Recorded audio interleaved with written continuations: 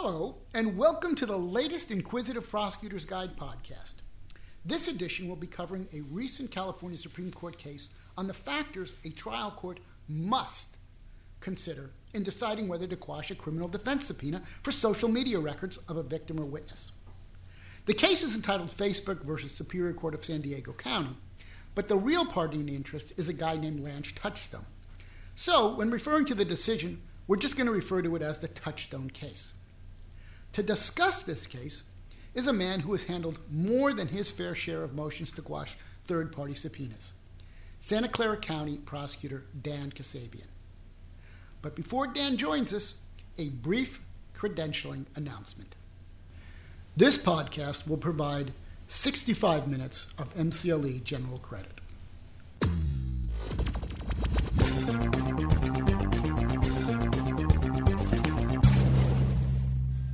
Dan, thanks for joining us.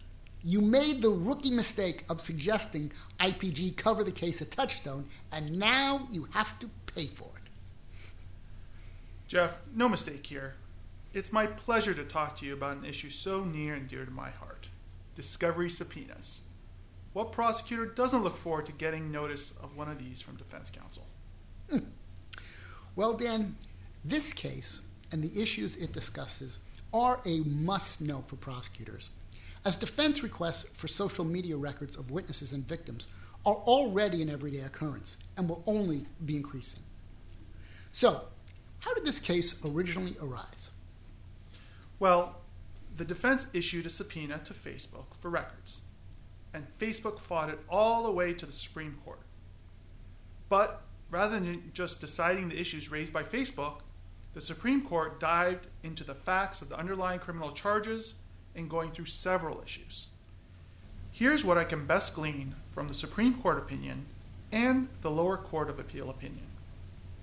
The San Diego DA's office charged the defendant, Lance Touchstone, with shooting and attempting to murder Jeffrey Renteria.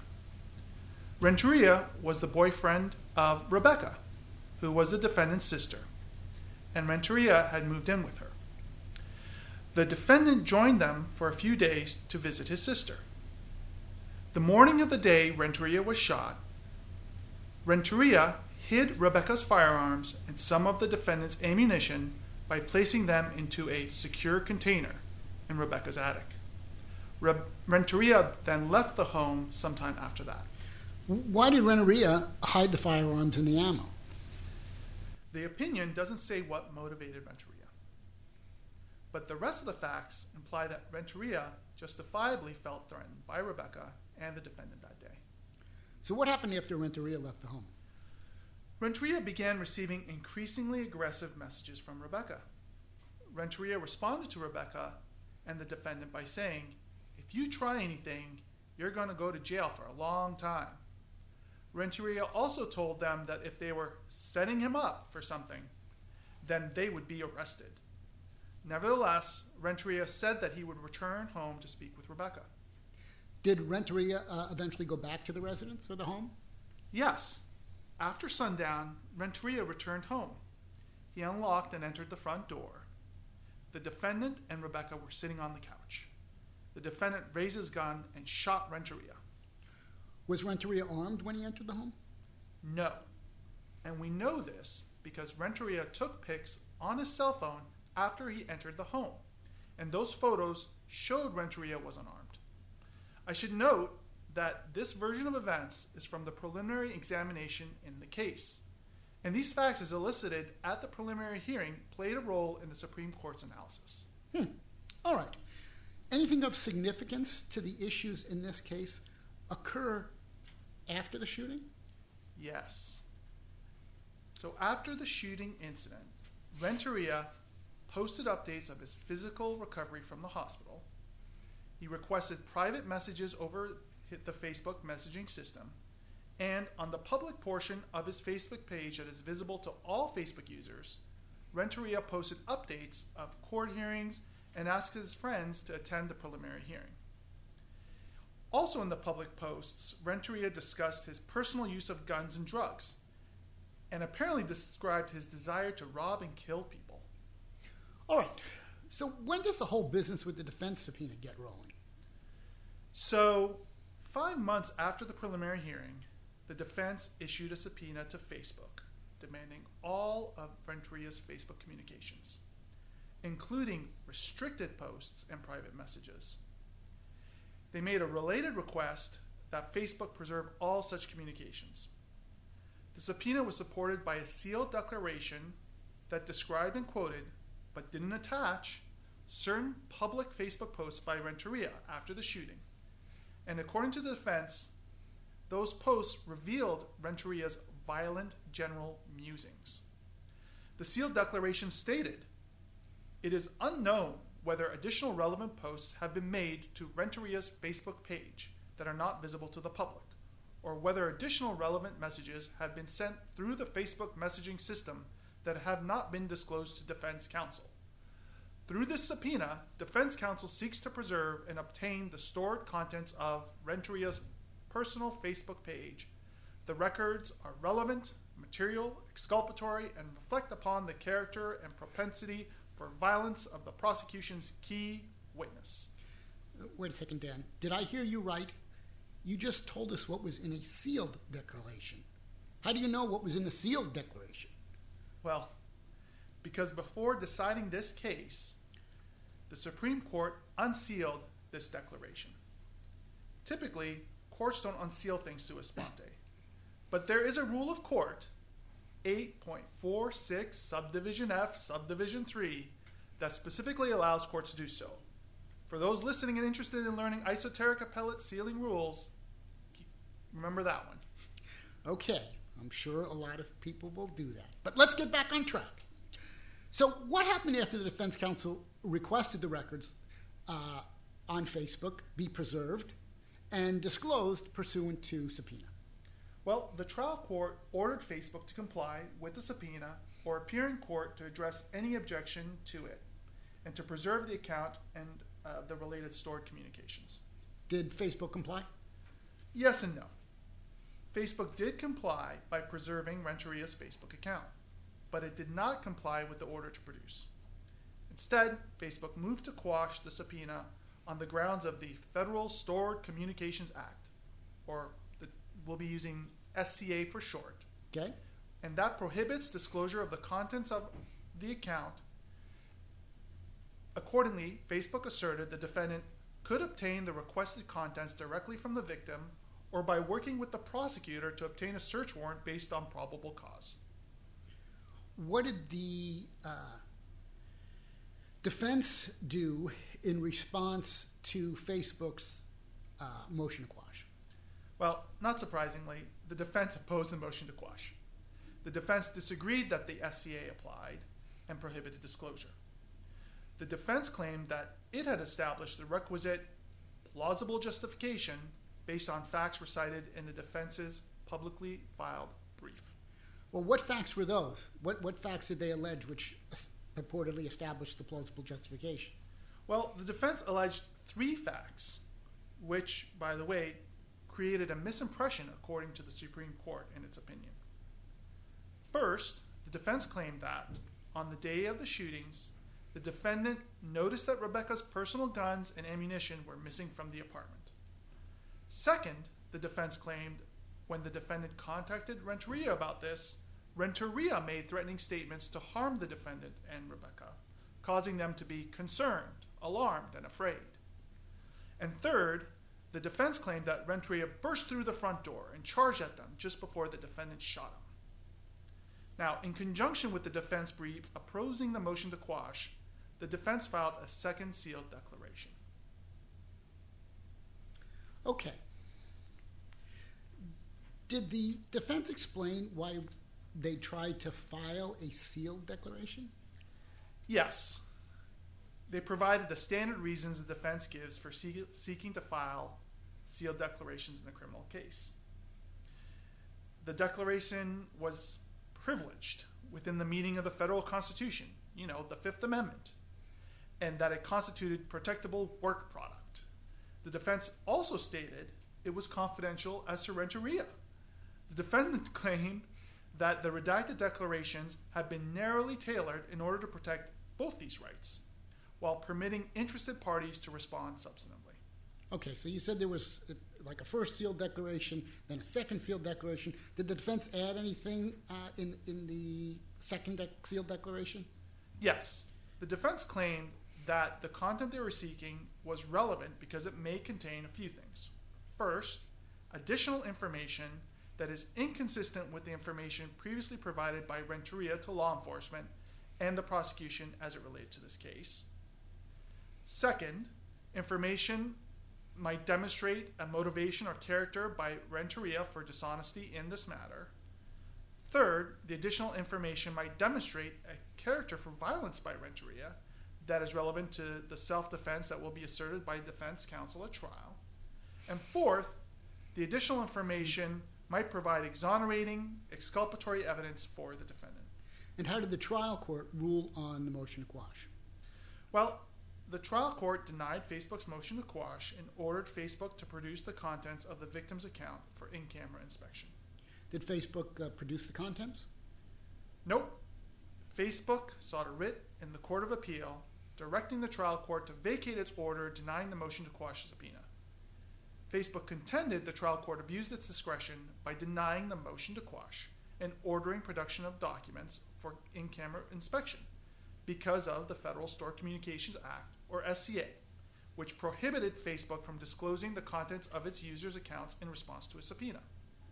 Now, in an attempt to foreclose the argument that failure to disclose the records would violate the defendant's constitutional rights, Facebook also alleged that the defendant could obtain the contents directly from the victim or through the prosecutor via a search warrant, even though defense counsel had represented that the prosecution refused to issue a search warrant for the material and that she'd been unable to locate the victim to serve him with a subpoena.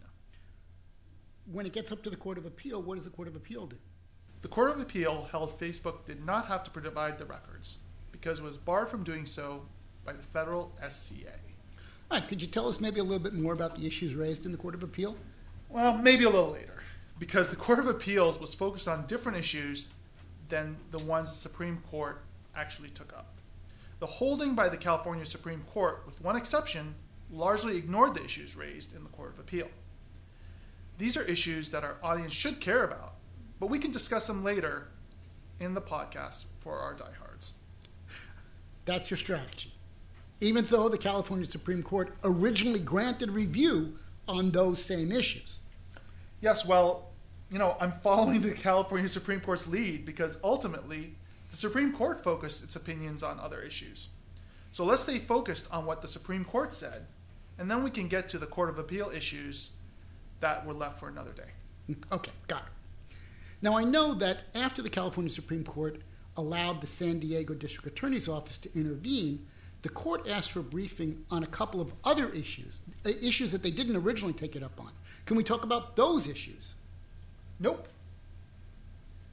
At this point, I'll just say that the Supreme Court asked for a briefing on a lot of issues, but it ultimately focused on just one in its opinion.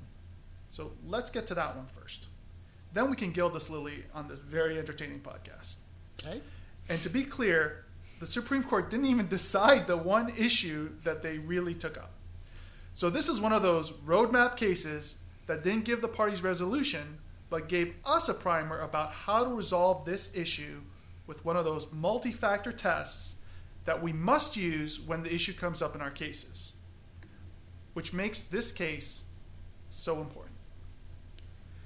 Okay, Dan, I'll take your deflection as an ingenious attempt to build up the suspense and interest of our audience.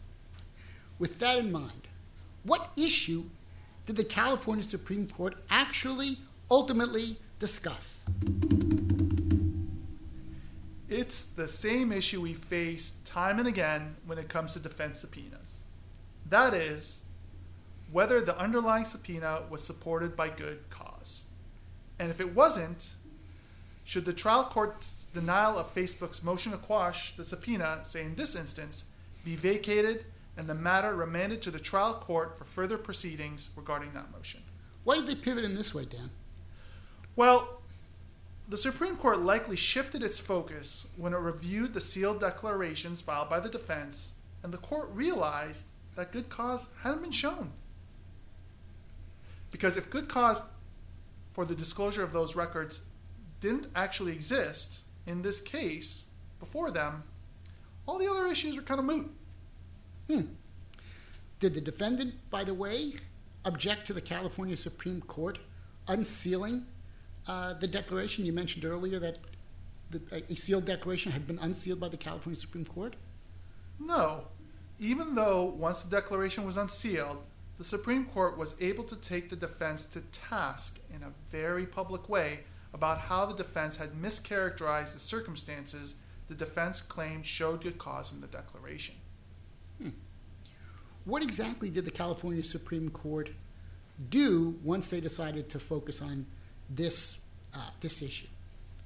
Well, after noting that there was a lack of a clear roadmap or set of factors to be applied by the trial courts in deciding whether to grant a motion to quash subpoena ducis tecum directed to a third party, and because of the lack of a full adversarial engagement in the trial court due to the declarations being sealed in this case, the Supreme Court decided to use this opinion to issue a set of guidelines highlighting 7 factors that a trial court must consider and balance in situations like this one. The Supreme Court then held that, in light of these guidelines, the trial court in this case erred by conducting an incomplete assessment of the relevant factors and interests when it found that the defendant established good cause to acquire the communications sought from Facebook and denied Facebook's motion to quash.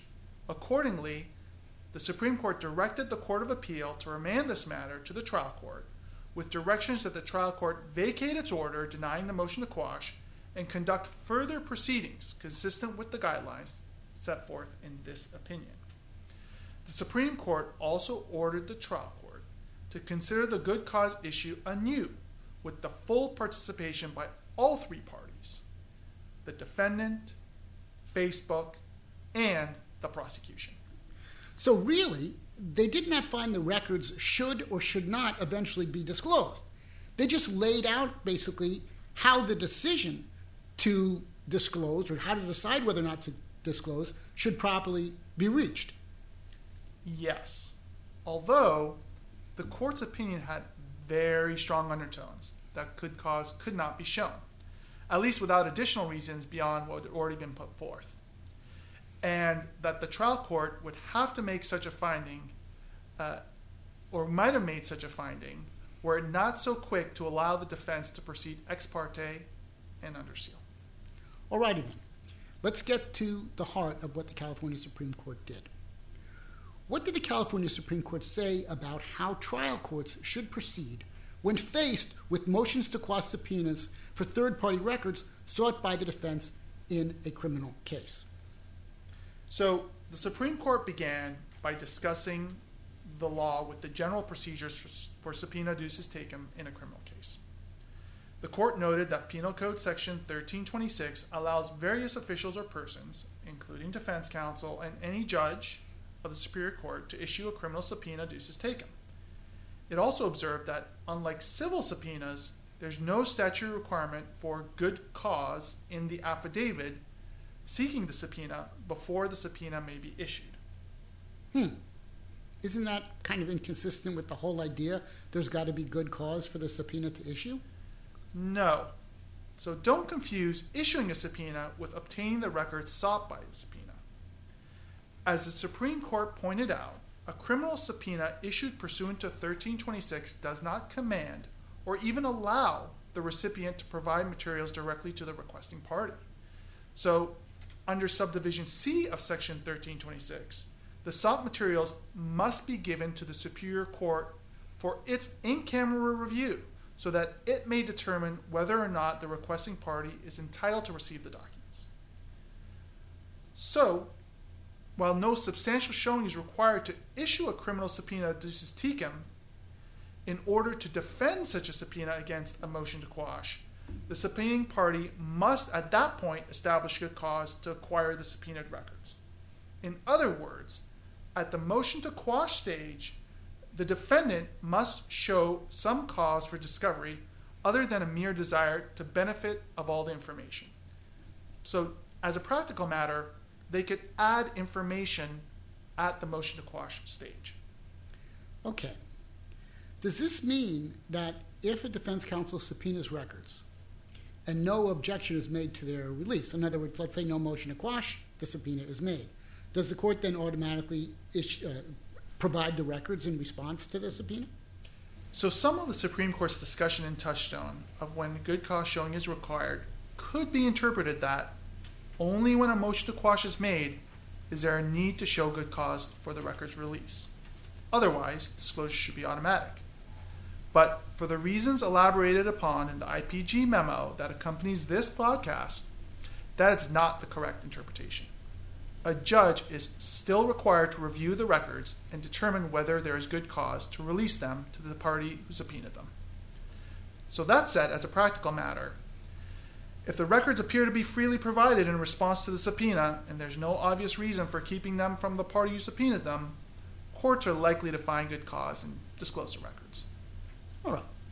Did the California Supreme Court mandate that certain factors be taken into consideration by the trial courts when deciding whether to release subpoenaed records from third parties? Yes. And mandate is exactly what they said they did. These are not suggestions as to what the trial court should do. These are factors that the trial courts are required to consider. The California Supreme Court does not want it to be that easy to get access to subpoenaed records, especially those of the nature sought in the Touchstone case. These factors were largely drawn from an appellate court opinion from the late 80s called City of Alhambra versus Superior Court, although the Supreme Court added some additional considerations that now must be taken into account. Dan, what was the first factor? Well, first, did the defense carry its burden of showing a plausible justification for acquiring documents from a third party by presenting specific facts demonstrating that the subpoenaed documents are admissible or might lead to admissible evidence that will reasonably assist the defendant in preparing his defense? Or, by contrast, does the subpoena amount to an impermissible fishing expedition? Dan, isn't whether there is plausible justification for release of the records just another way of saying there must be good cause for release of the records? No. The court cleared up any confusion in that regard by stating that plausible justification is not synonymous with good cause. While it is the most important factor, the plausible justification consideration is but one of multiple factors that, together, reflect a global inquiry into whether there is good cause for a criminal subpoena. It is included within the overall good cause inquiry and not an alternative to that inquiry. This is an important distinction and development because even relatively recently, California Supreme Court decisions like Kling v. Superior Court used unclear language that suggested records should be released upon a showing of good cause or plausible justification. So the court also wanted to seem to elevate plausible justification into a standard that was not easily met as it had been before. The court wanted the subpoenaing party to make a connection between the records sought and the issues in the case. The court said plausible justification must in all cases be so substantiated as to make the seizure constitutionally reasonable. Well, Dan, I note that for the government to conduct a constitutionally reasonable search, even with a warrant, there's got to be probable cause to believe evidence of a crime is going to be found.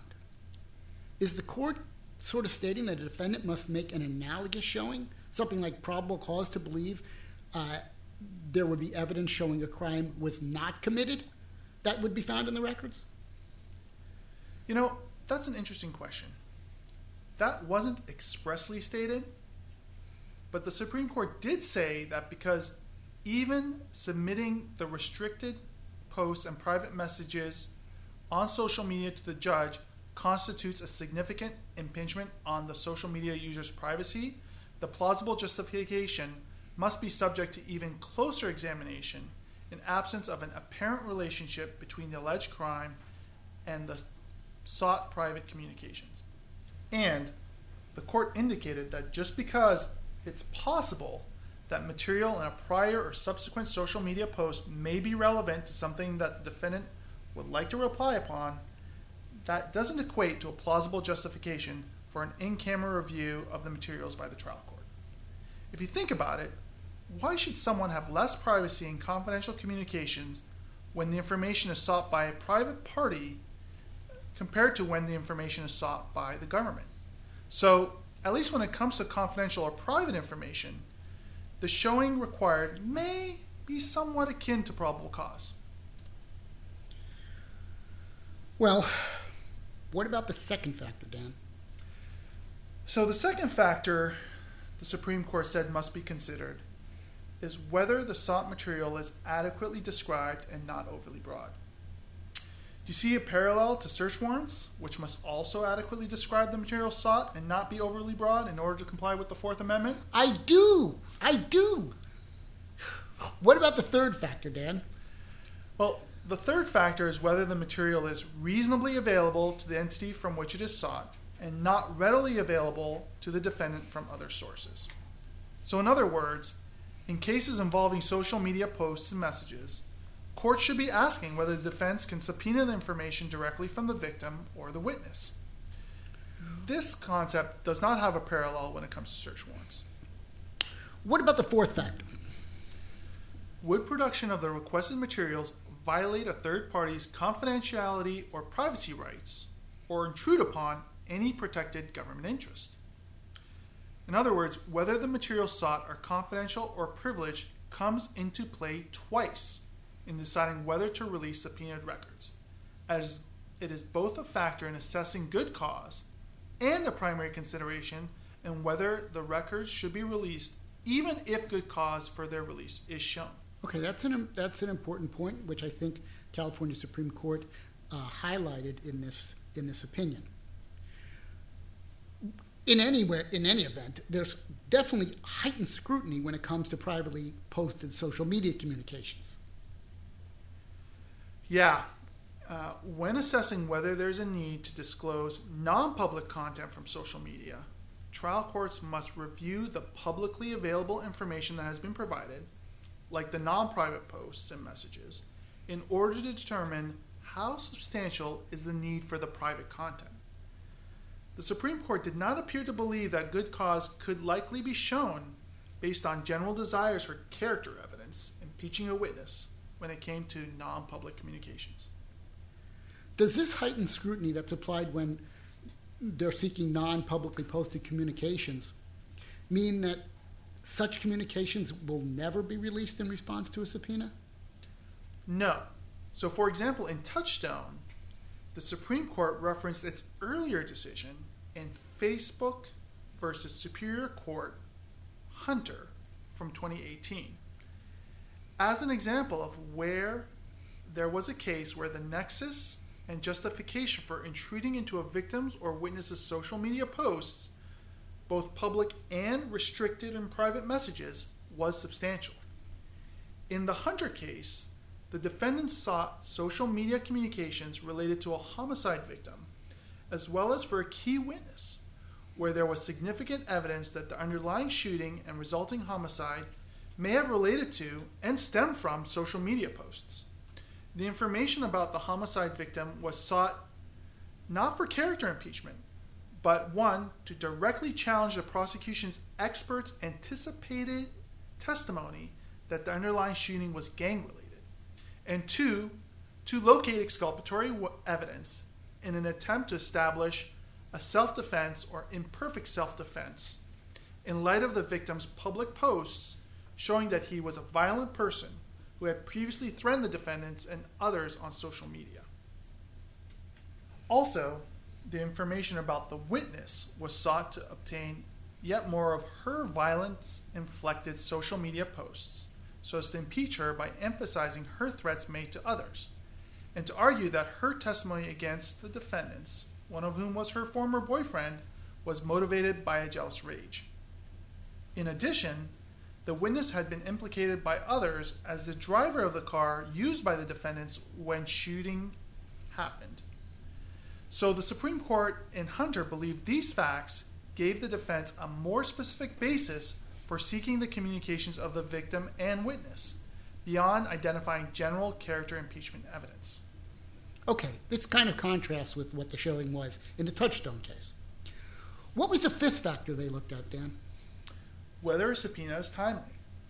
A subpoena can be untimely because it's too late or because it's premature. Well, when would a request be premature? It can be premature if the request is made before trial and involves records that are privileged or confidential. In those instances, courts have the discretion to deny disclosure on that basis alone. Is this factor sort of an indirect reference to People v. Hammond, a California Supreme Court case from 1997, which upheld a trial court's refusal to review or disclose at the pretrial stage discovery of statutorily privileged psychotherapy information that had been subpoenaed by the defense over, they upheld it over objections that failing to allow for the release of these records at that stage would violate defendant's federal Fifth Amendment due process rights and his Sixth Amendment rights of confrontation, cross-examination, and counsel.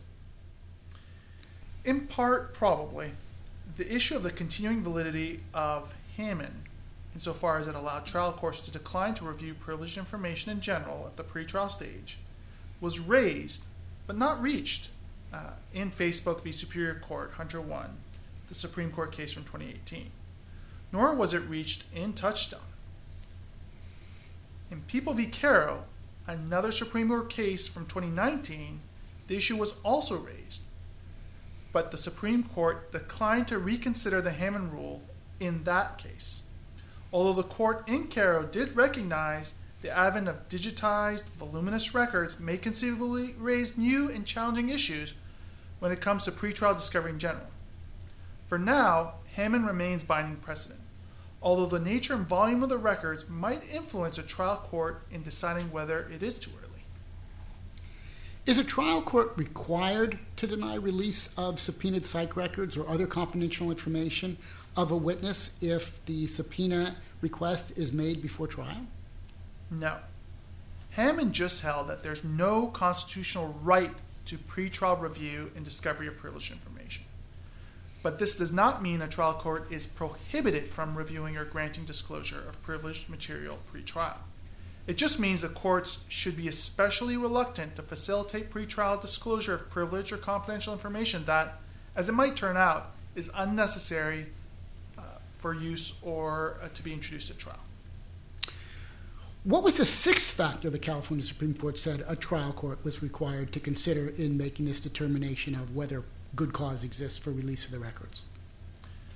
The sixth factor is whether the time required to produce the requested information necessitated an unreasonable delay of the defendant's trial. And this is kind of related to the seventh factor. Which is? Well, would production of the records containing the requested information place an unreasonable burden on the third party? Dan, all seven factors must be considered. Is that the directive from the California Supreme Court? Yes, all seven factors. Moreover, while a trial court is not required to issue a written decision concerning its ruling, a trial court ruling on a motion to quash, especially one that involves a request to access restricted social media posts and private messages held by a third party, should bear in mind the need to make a record that will facilitate appellate review. The Supreme Court instructed trial courts to, at a minimum, articulate orally and memorialize in the reporter's transcript that it considered the seven factors that the court must balance when ruling on a motion to quash. Aside from these seven factors, did the California Supreme Court provide additional guidance for trial courts confronted with subpoenas for third-party records? Yes. If the subpoena seeks information implicating privileged or confidential information of a crime victim, the court stated the California Constitution, as amended to incorporate Marcy's Law, calls for yet an additional special inquiry. A victim has a right to prevent disclosure of matters otherwise privileged or confidential by law, and to refuse a discovery request by a defendant. Moreover, Subdivision C1 of Section 28 allows the prosecution to enforce these and other victims' rights. The constitutional provisions contemplate that the victim and the prosecuting attorney would be aware that the defense has subpoenaed confidential records regarding the victim from third parties. Accordingly, when a victim's constitutional privacy rights are implicated, it would be appropriate for a court to inquire whether such notice has been or should be provided, and where the holder of the records has preserved the sought-after information, hence presumably addressing concerns about possible spoliation by the social media user.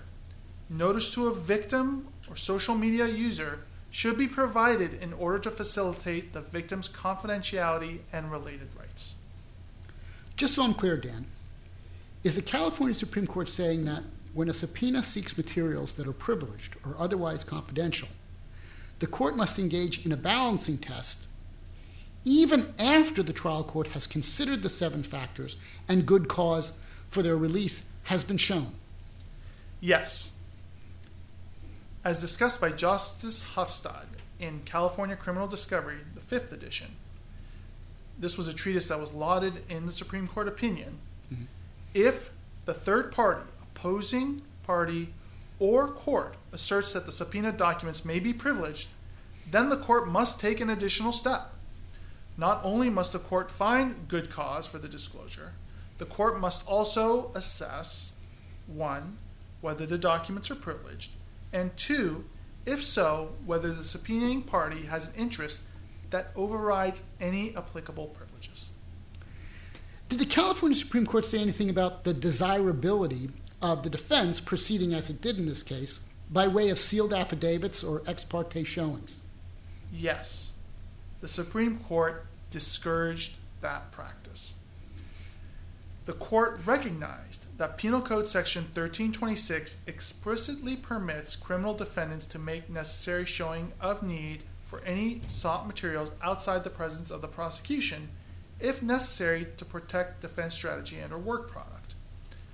But the Supreme Court also said trial courts should not allow sealing in this setting unless there is a risk of revealing privileged information and a showing that filing under seal is the only feasible way to protect that required information.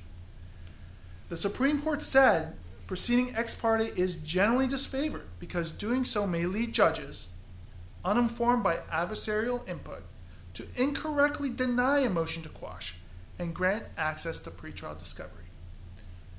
The Supreme Court pointed out that when proceeding ex parte, the moving party's representation is often abbreviated because no challenge from the opposing party is anticipated at this point in the proceeding, and the trial court is deprived of factual and legal contentions from diverse perspectives that can be essential to the court's initial decision. The Supreme Court said that there's a real danger in that situation, that the order may sweep more broadly than necessary. In addition, the Supreme Court said the decision as to whether to allow the defendant to proceed ex parte and by way of sealed documents must take into consideration the people's right to due process and a meaningful opportunity to effectively challenge the discovery request. So then, is a trial court required to balance the people's right to due process? We do have a state constitutional right to due process and a meaningful opportunity to effectively challenge the defense request against the defendant's constitutional rights and the need to protect defense counsel's work product. Precisely. And a trial court has discretion to balance those competing interests in determining how open proceedings concerning the subpoena should be. However, the Supreme Court cautioned that if a trial court does conclude, after carefully balancing respective considerations, that it is necessary and appropriate to proceed ex parte or under seal, and hence forego the benefit of normal adversarial testing, the court assumes a heightened obligation to undertake critical and objective inquiry, keeping in mind the interests of others not privy to the sealed materials. Then earlier in the podcast, you said the California Supreme Court directed the Court of Appeal to remand the matter to the trial court with directions that the trial court vacate its order denying the motion to quash and conduct further proceedings consistent with the guidelines that they laid out. Did the California Supreme Court ever explain more precisely in what ways the trial court had messed up? Yes. So, first, the Supreme Court strongly suggested the trial court should not have been so quick to give credence to defense counsel's assertion of the need for the information without considering the preliminary hearing transcript and facts which would have come from the prosecution or Facebook had the defense been required to proceed through the usual adversarial process, instead of being allowed to proceed ex parte and by way of sealed documents. The Supreme Court pointed to 3 separate factual representations made by defense counsel that were called into question by the facts as elicited at the preliminary hearing and exhibits from the Superior Court. So this is where they took the defense counsel to task a little bit. What were those questionable representations?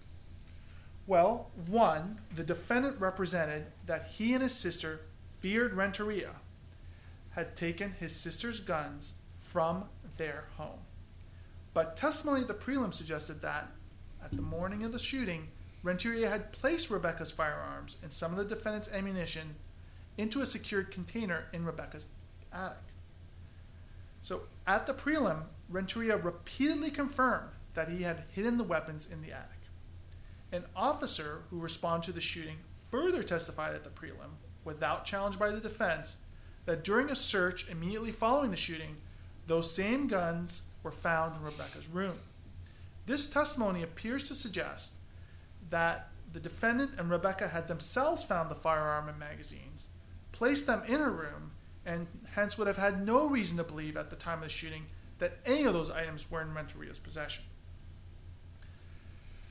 With regard to the defendant's second factual recitation that Renteria had threatened that he was coming to harm the defendant and his sister, the prelim transcript revealed the contrary.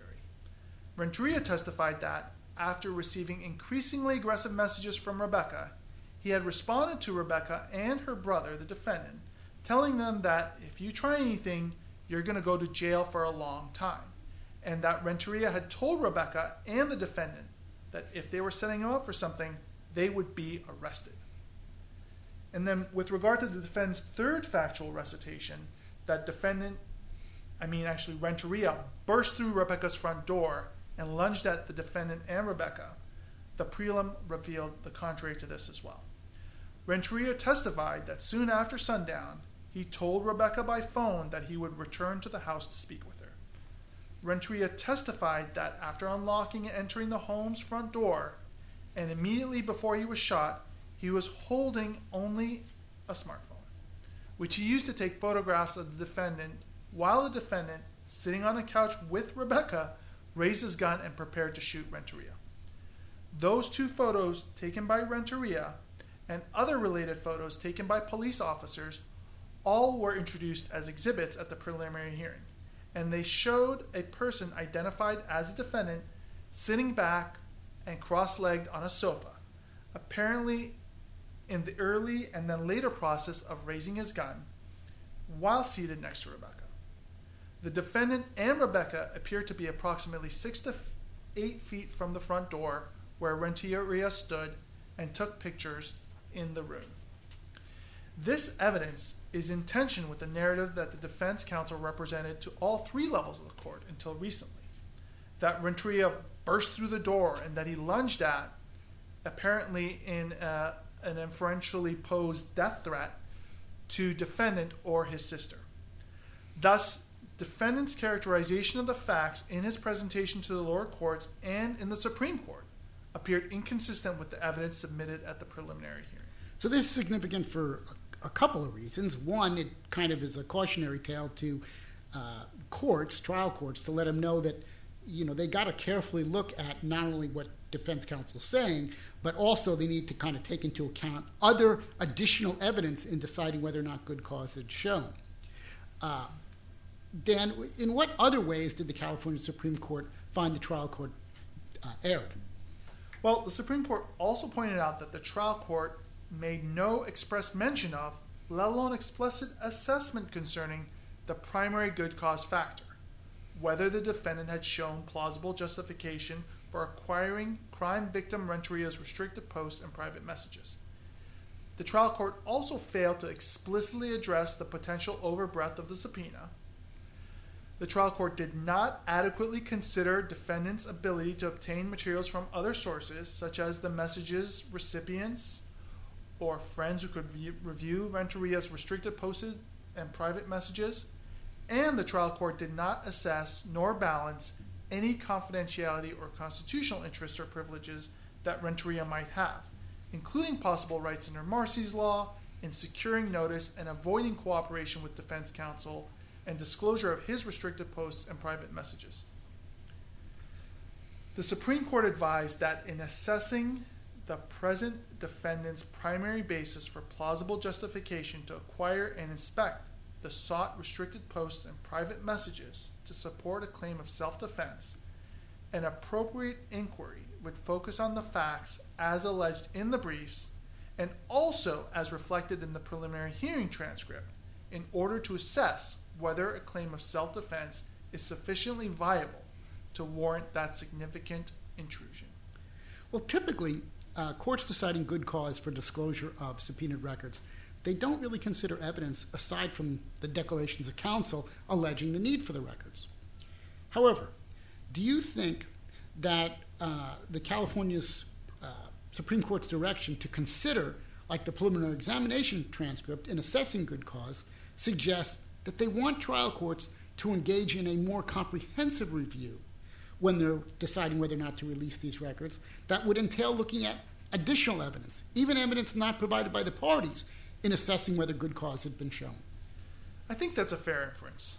At the very least, the Supreme Court wants to see a more robust review of the showing of good cause by the trial courts.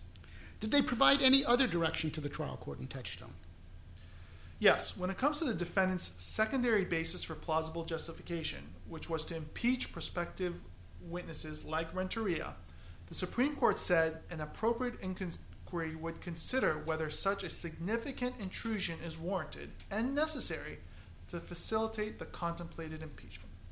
The Supreme Court wanted the trial court to consider the fact that the defendant had already acquired not only Renteria's public posts, which the defendant asserted contained substantial relevant information, but also, and perhaps more importantly, Renteria's probation reports, which in turn detailed his prior convictions and contained other substantial related impeachment information. So it might not have been so necessary for the impeachment they were seeking because they already had a lot of it. Exactly.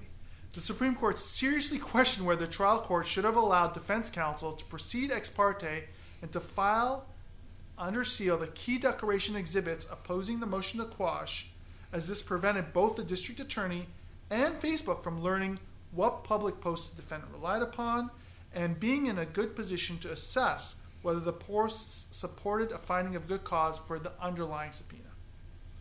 Finally, the court cautioned because the subpoena sought restricted social media posts and private messages, in the absence of an apparent relationship between the underlying crime and such communications, the trial court should examine even more closely the proffered showing of plausible justification in support of such a privacy intrusion. And the Supreme Court said that if the defense were allowed to proceed ex parte and under seal, the trial court should take on a heightened obligation to undertake critical and objective inquiry, keeping in mind the interests of others not privy to the sealed materials, and to make a record allowing for appellate review. All right, so that kind of gets to the substance of the case. Earlier, you had mentioned there were quite a few issues raised in the case that the California Supreme Court did not decide. But there was one issue they did have a little bit to say on, right?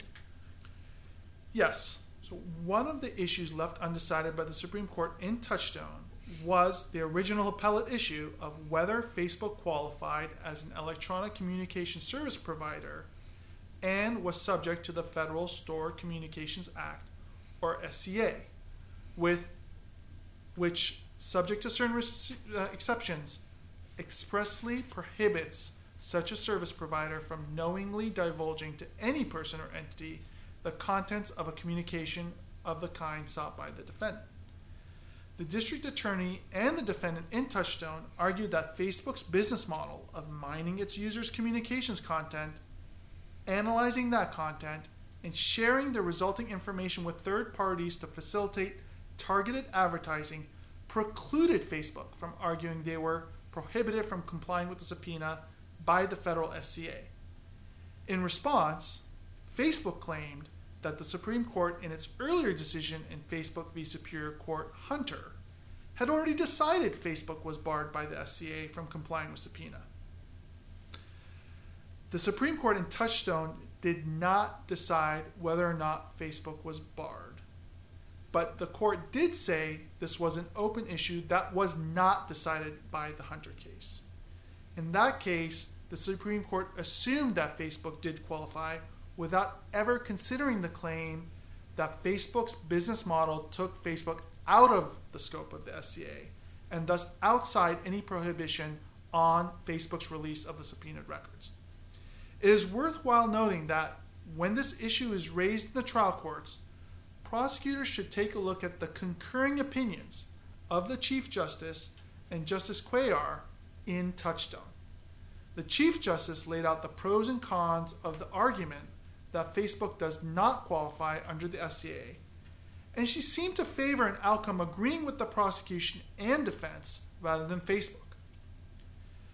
Justice Cuellar's opinion is shorter, and he did not seem to tilt one way or the other, but suggested the parties focus on the underlying intent behind the SCA when it was enacted.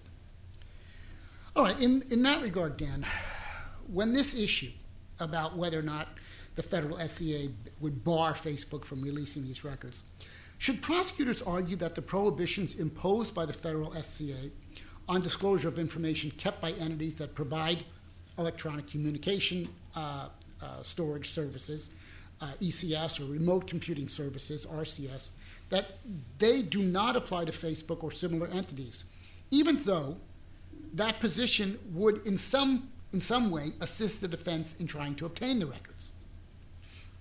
Well, Jeff, assuming the defense can otherwise show entitlement to the records, if Facebook is correct and the only means by which defense can obtain the information is through use of a subpoena, then several other issues will necessarily arise, especially if the defense can show the records contain material favorable evidence. Depending on the circumstances, and it's not clear how those issues are likely to be resolved, it creates potential risks to convictions even if the trial court agrees the defense is not entitled to the records. For example, if Facebook is correct that the federal SCA does prohibit them from disclosing private social media posts or communications of their users, some or all of the following issues will have to be resolved. And these issues you're about to tell us about, these are the issues that the California Supreme Court originally took the case up on. Exactly, and left for another day. So what were these issues that will have to be resolved if Facebook's correct? Well, there's many. First, does the Supremacy Clause in the federal Constitution prohibit enforcement of the subpoenas by a state court? Second, can a trial court compel a subscriber or a witness who is also a recipient of private electronic communications from the victim to consent to disclosure of the electronic communications for an in-camera review? Third, what procedures or protections exist or may be implemented to prevent a witness from deleting the communications in the meantime? Fourth, if the prosecution lists the victim as a witness who will testify at trial, does the trial court have the authority, pursuant to statutory or inherent power, to control litigation before it and ensure fair proceedings, to order the victim witness or any other listed witness on the pain of sanctions to comply with the subpoena served on him or her, seeking disclosure of the sought communications subject to an in-camera review and any appropriate protective or limiting conditions, or consent to the disclosure by a provider like Facebook subject to an in-camera review and appropriate protective or other limiting conditions?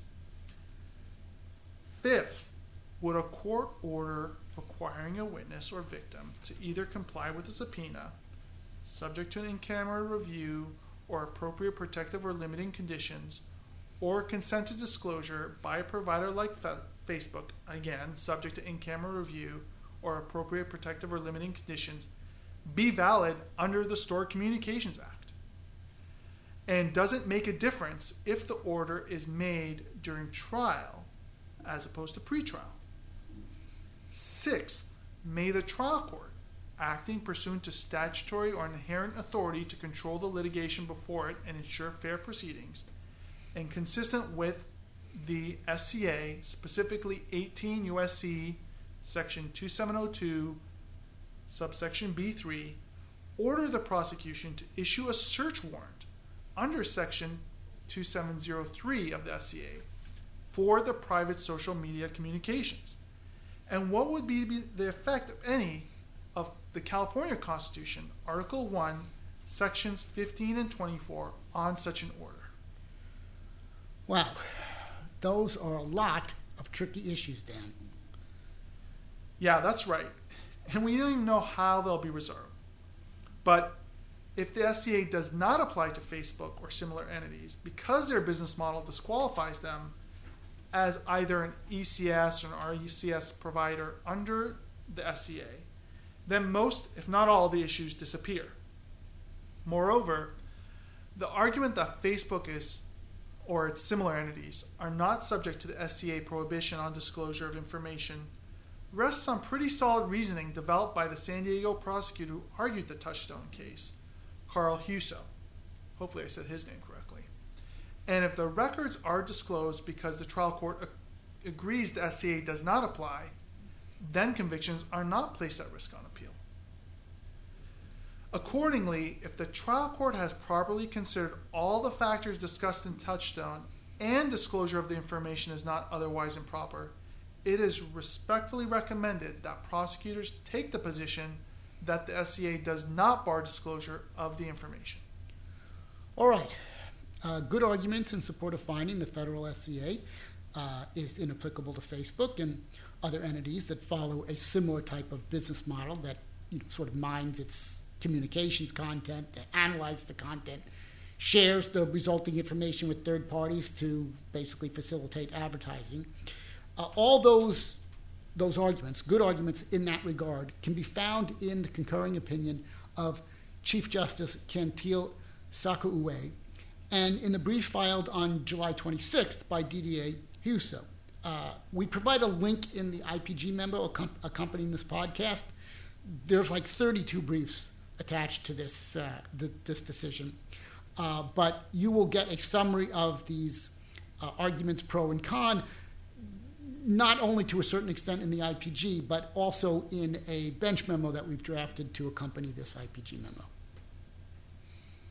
Now, on a different topic, Dan, do you think the rules governing subpoenas for third-party records will apply equally to subpoenas for social media records requested by the prosecution? In the abstract, yes, and some will in practice as well. For example, the prosecution, no less than the defense, must establish good cause for the release of third-party records. Whether the material is adequately described and not overly broad should be a factor, regardless of whether the subpoena is issued by the people or the defendant. As would whether the material is reasonably available to the entity from which it is sought or available by other means. Whether the material sought is privileged or confidential, whether the request is timely or premature, would necessitate an unreasonable delay of the defendant's trial, and whether it would place an unreasonable burden on the third party. However, in most cases, when the information sought is private text messages or other messages or posts from social media sites, the prosecution will have to proceed by way of a search warrant because those items are subject to the California Electronic Communication Privacy Act of 2015, which is a whole other act that applies independently of the federal SCA and generally precludes the use of a government subpoena for the purpose of investigating or prosecuting a criminal offense. It requires a warrant or comparable instrument to acquire such a communication. Moreover, federal case law requires a search warrant instead of a mere subpoena or court order before a government entity may obtain private electronic communications. So, as a practical matter, you will not see government subpoenas for most types of information that can be provided by Facebook, though there are some exceptions to the California law that would permit us to use the subpoena in some limited type of subscriber information. Requests. Yes. So, as mentioned earlier, the California Supreme Court in People v. Hammond, that's a case from 1997, which held that courts should be especially reluctant to facilitate pretrial disclosure of privileged or confidential information that may turn out to be unnecessary and is not ever going to be used at trial. That remains good law. But Hammond doesn't absolutely prohibit trial courts from acting on a subpoena pretrial, even for privileged records. Thus, if a trial court is not inclined to delay reviewing third-party records, especially those that potentially implicate privileged or otherwise confidential information of victims or prosecution witnesses until trial, should prosecutors consider asking the court to at least delay disclosure until additional information that might bear on whether good cause can be shown is elicited at the preliminary examination? Prosecutors should certainly consider asking the court to delay review and disclosure until after at least a preliminary examination. At least in those circumstances where the testimony of the victim or a witness at the preliminary examination might potentially eliminate or diminish the need for accessing confidential or private records of that victim or witness. Support for taking this approach can be found throughout the Touchstone opinion, which repeatedly highlighted ways in which the assessment of good cause would have been enhanced by consideration of the preliminary hearing transcript. Failing that, and especially if the defense has filed a sealed affidavit or the record sought would implicate privileges or the state constitutional right of privacy, prosecutors should consider providing trial courts with as much information as possible through police reports, witness statements and declarations, so that the court can better assess whether the defense has shown good cause for release of the records in advance of trial. Presumably, Dan, prosecutors are only going to be seeking to oppose the release of records when they have a good reason for doing so. Otherwise, the opposition may be counterproductive. I mean, the information sought by the defense may actually help show the defendant is in fact innocent, or could it help inform plea negotiations if it's disclosed? At a minimum, early release of the information can avoid later delays of trial. Now, it's true, there's Penal Code Section 1326C allows the defense to keep the information obtained pursuant to these subpoenas hidden until disclosures required by the California criminal discovery provisions, Penal Code Section 1054.3 in particular. But you know what? Nothing stops a defense counsel acting in good faith from agreeing to share whatever information is disclosed, perhaps in exchange for a promise from the prosecution to refrain from filing a motion to quash or otherwise oppose release. And if the documents are released to a defense attorney who chooses to keep the records hidden, the prosecution can always attempt to seek access to those records based on information that must be provided to the prosecution, notwithstanding Penal Code Section 1326C.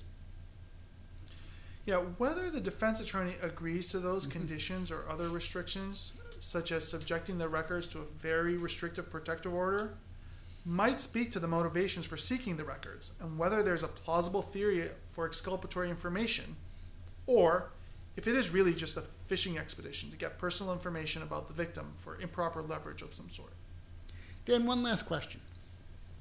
One of the reasons provided by the defendant in Touchstone for why requiring the defense to pursue other available avenues to obtain the information, i.e. by subpoenaing the subscriber directly, was not feasible was because they said such a subpoena would put the subscriber on notice that the records are being sought, giving the subscriber a chance to destroy the records. Regardless of whether the SCA's prohibition against release of the information applies to Facebook, do you think a simple request to preserve data can be made to an entity such as Facebook in conjunction with a subpoena sent to the sender or recipient of the electronic communication? Well, in footnote 13 of Touchstone, the California Supreme Court implicitly recognized that notification to a victim whose records were sought could be done after the entity storing the victim's communications, such as Facebook, had been subject to an order for preservation, presumably addressing concerns about possible spoliation by the social media user. This suggests that an order for preservation could be served on the service provider, Facebook in this case, regardless of whether a subpoena on the provider would be proper. Moreover, there's no reason to believe that a preservation order to the subscriber could not be issued when seeking records from the subscriber himself or herself. I'm talking about the victim or the witness who posted on social media. A preservation order would potentially avoid some of the issues involved when it comes to the scope of the federal SCA, while also addressing the concern that the victim or witness will delete the communications upon receiving the subpoena. Makes sense. Well, Dan, I've run out of questions, so let me take this quick opportunity to thank you for joining me, and we'll see you again as soon as we get a published opinion on some of the still many outstanding issues relating to subpoenas for social media records. If you're trying to sucker me to show up again, I respectfully decline. Well, we can talk about that later. Anyway, thanks again for joining me, and to our audience, thanks again for tuning in.